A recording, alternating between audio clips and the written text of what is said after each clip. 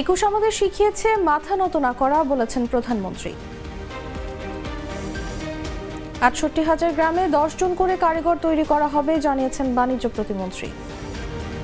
প্রাথমিকে শিক্ষক নিয়োগের দ্বিতীয় ধাপের ফল প্রকাশ, পাস ২০,৬৪৭। সরকার গঠনের আলোচনায় অচলাবস্থা দেখছেন বিলওয়াল ভুট্টো। খাবারের জন্য অপেক্ষাকৃত ফিলিস্তিনিদের উপর গুলি চালিয়েছে ইসরায়েল।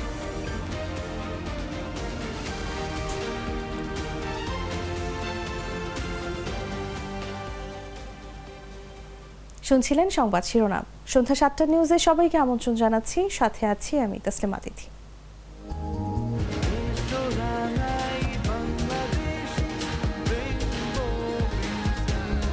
রেইনবো পেইন্টস, ছড়াও জীবনের রং। এবারে চলে যাচ্ছি পুরো খবরে। প্রধানমন্ত্রী শেখ হাসিনা বলেন, ২১ আমাদের শিখিয়েছে মাথা নত না করা। আমরা মাথা উঁচু করেই চলব, বিশ্বের বুকে মর্যাদা নিয়ে চলব, উন্নত সমৃদ্ধ বাংলাদেশ গড়ে তুলব। মঙ্গলবার রাজধানীর ওসমানী স্মৃতি মিলনায়তনে ২১শে পদক ২০২৪ প্রদান অনুষ্ঠানে তিনি কথা বলেন। পদকপ্রাপ্ত জিয়াউল হকের কথা তুলে ধরে শেখ হাসিনা বলেন, দরিদ্র একজন মানুষ সমাজকে নিয়ে ভেবেছেন, কাজ করেছেন, দই বিক্রি করে পাঠাগার করেছেন। তিনি আমাকে বলেছেন, ওই পাঠাগারের স্থায়ী জমি দরকার।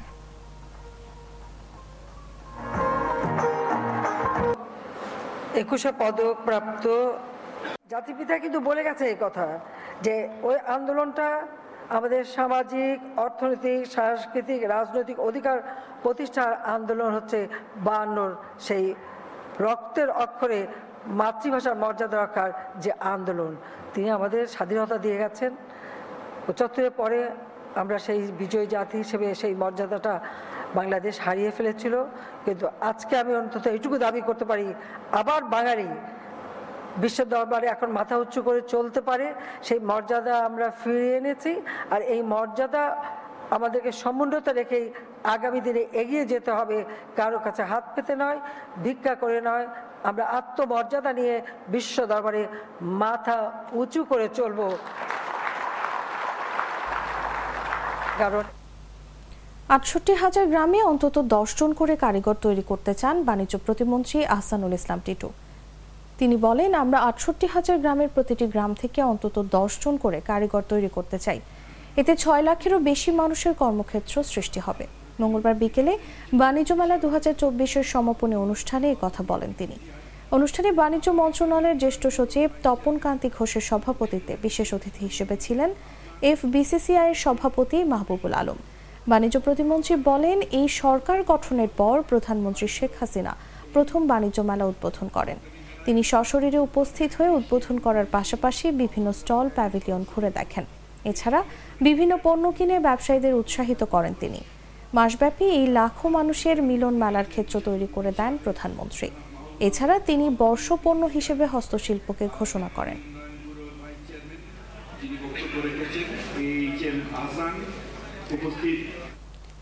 সরকারি প্রাথমিক বিদ্যালয়ের সহকারী শিক্ষক নিয়োগে দ্বিতীয় ধাপের লিখিত পরীক্ষার ফলাফল প্রকাশ হয়েছে। এই পরীক্ষায় উত্তীর্ণ হয়েছেন ২০,৬৪৭ জন। প্রাথমিক ও গণশিক্ষা মন্ত্রণালয়ের ওয়েবসাইট এবং প্রাথমিক শিক্ষা অধিদপ্তরের ওয়েবসাইটে ফলাফল পাওয়া যাবে। উত্তীর্ণ পরীক্ষার্থীরা মোবাইলেও SMS করে ফল পাবেন। মৌখিক পরীক্ষার তারিখ পরবর্তীতে জানানো হবে। এর আগে ২রা ফেব্রুয়ারি ৩ বিভাগের ২২ জেলায় সহকারী শিক্ষক নিয়োগের দ্বিতীয় ধাপের লিখিত পরীক্ষা হয়। এতে মোট পরীক্ষার্থী ছিলেন ৪,৩৯,৪৪৩ জন। এবারে প্রথম ধাপে নেওয়া হচ্ছে প্রাথমিকে সহকারী শিক্ষক নিয়োগ পরীক্ষা।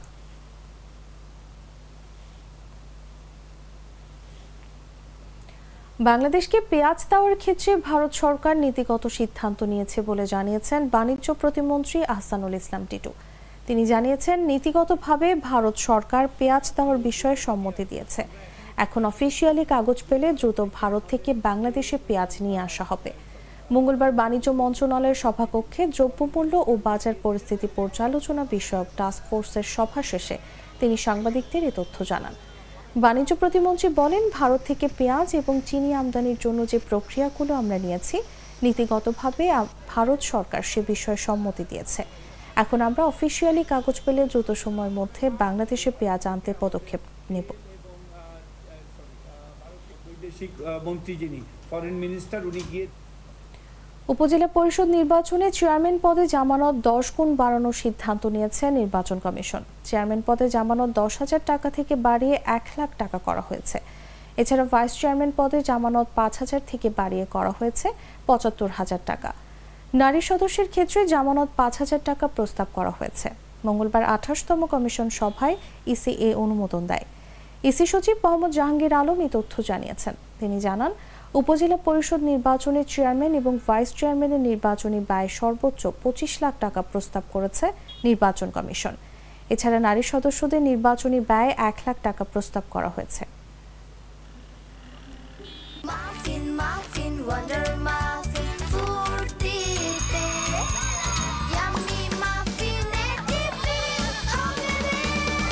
চকলেটের সাথে সফট ওয়ান্ডার মাফিন কেক, বাইটে বাইটে চকলেটি ফান। বিএনপির শান্তিপূর্ণ কর্মসূচিতে বাধা দেবে না সরকার, তবে আন্দোলনের সহিংসতার উপাদান যুক্ত হলে বাধা আসবে বলে সাফ জানিয়ে দিয়েছেন আওয়ামী লীগের সাধারণ সম্পাদক এবং সড়ক পরিবহন ও সেতু মন্ত্রী ওবায়দুল কাদের। তিনি আজ মঙ্গলবার দুপুরে রাজধানীর ধানমন্ডিতে আওয়ামী লীগ সভাপতির কার্যালয়ের সংবাদ সম্মেলনে এই কথা বলেন। মঈন খান যান মার্কিন দূতাবাসে, সেখানে গিয়ে নালিশ করেন মানবাধিকার নেই, গণতন্ত্র নেই। এ হচ্ছে আমাদের প্রধান বিরোধী দলের অবস্থা। 54 পার্টিস অ্যালায়েন্স করেছিল, এখন কে কোথায় কেউ জানে। 54টা দল নিয়ে তারা সরকার বিরোধী ঐক্যজোট করেছে, এর মধ্যে সমমনাও আছে। এ ঐক্যজোটের শরিকরা এখন কোথায়, বিএনপি নেতাদের কাছে আমি জানতে চাই। সে ঐক্য কোথায়, সেই জগা খিচুড়ি জোট কোথায়? কোনোটারই তো অস্তিত্ব নেই।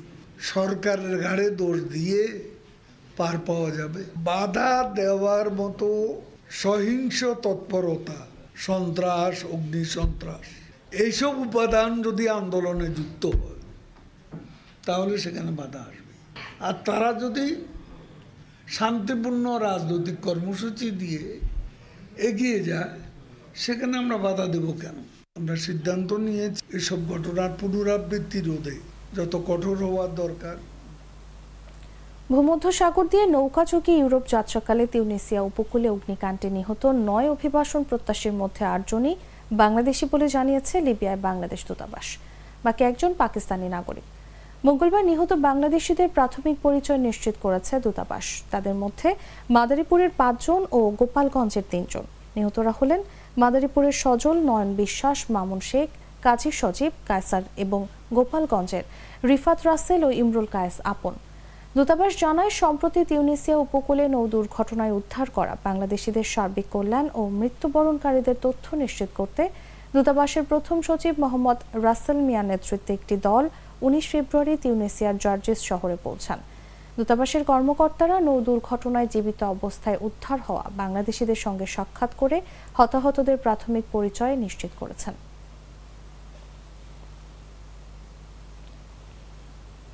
জানাবো আন্তর্জাতিক সংবাদ।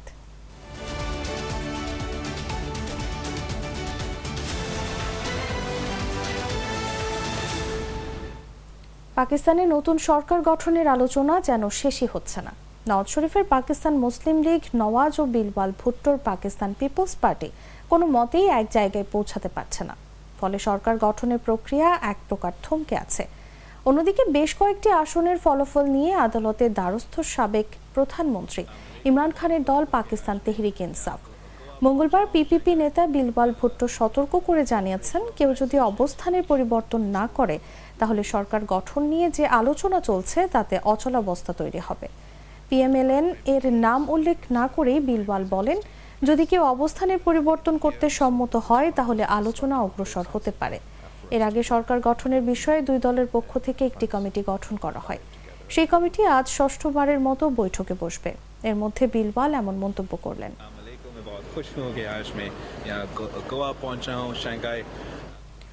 খাবারের জন্য লাইনে দাঁড়িয়ে থাকা ফিলিস্তিনিদের উপর এলোপাতাড়ি গুলি চালিয়েছে ইসরায়েল। এই ঘটনায় এক ফিলিস্তিনি নিহত হয়েছে। এছাড়া আরও বেশ কয়েকজন আহত হয়েছে। গাজার উত্তরাঞ্চলে ইসরায়েলি বাহিনী খাবারের অপেক্ষায় থাকা ক্ষুধার্ত ফিলিস্তিনিদের উপর গুলি চালিয়েছে বলে বেশ কয়েকজন প্রত্যক্ষদর্শী নিশ্চিত করেছেন। এই ঘটনার বেশ কিছু ভিডিওতেও ঘটনার সত্যতা প্রকাশ পেয়েছে। আল জাজিরার যাচাই করা এসব ফুটেজে দেখা গেছে সোমবার উত্তর গাজার একটি ধ্বংসপ্রাপ্ত উপকূলীয় রাস্তা ধরে পালানোর চেষ্টা করছেন ফিলিস্তিনিরা। সে সময় তীব্র গোলাগুলি চলছিল। সেখানে ইসরায়েলি বাহিনীর তাণ্ডবের কারণে কোনো ধরনের সহায়তায় পৌঁছানো সম্ভব হচ্ছে না। বেশ কিছু ফুটেজে দেখা গেছে বস্তা থেকে মাটিতে পড়ে থাকা ময়দা তুলে নিচ্ছে ফিলিস্তিনি শিশুরা। সম্প্রতি গাজায় দুর্ভিক্ষের মতো পরিস্থিতি হতে পারে বলে সতর্ক করেছে জাতিসংঘ। সেখানে ইসরায়েলি বাহিনীর তাণ্ডবের কারণে তীব্র মানবিক সংকট তৈরি হয়েছে।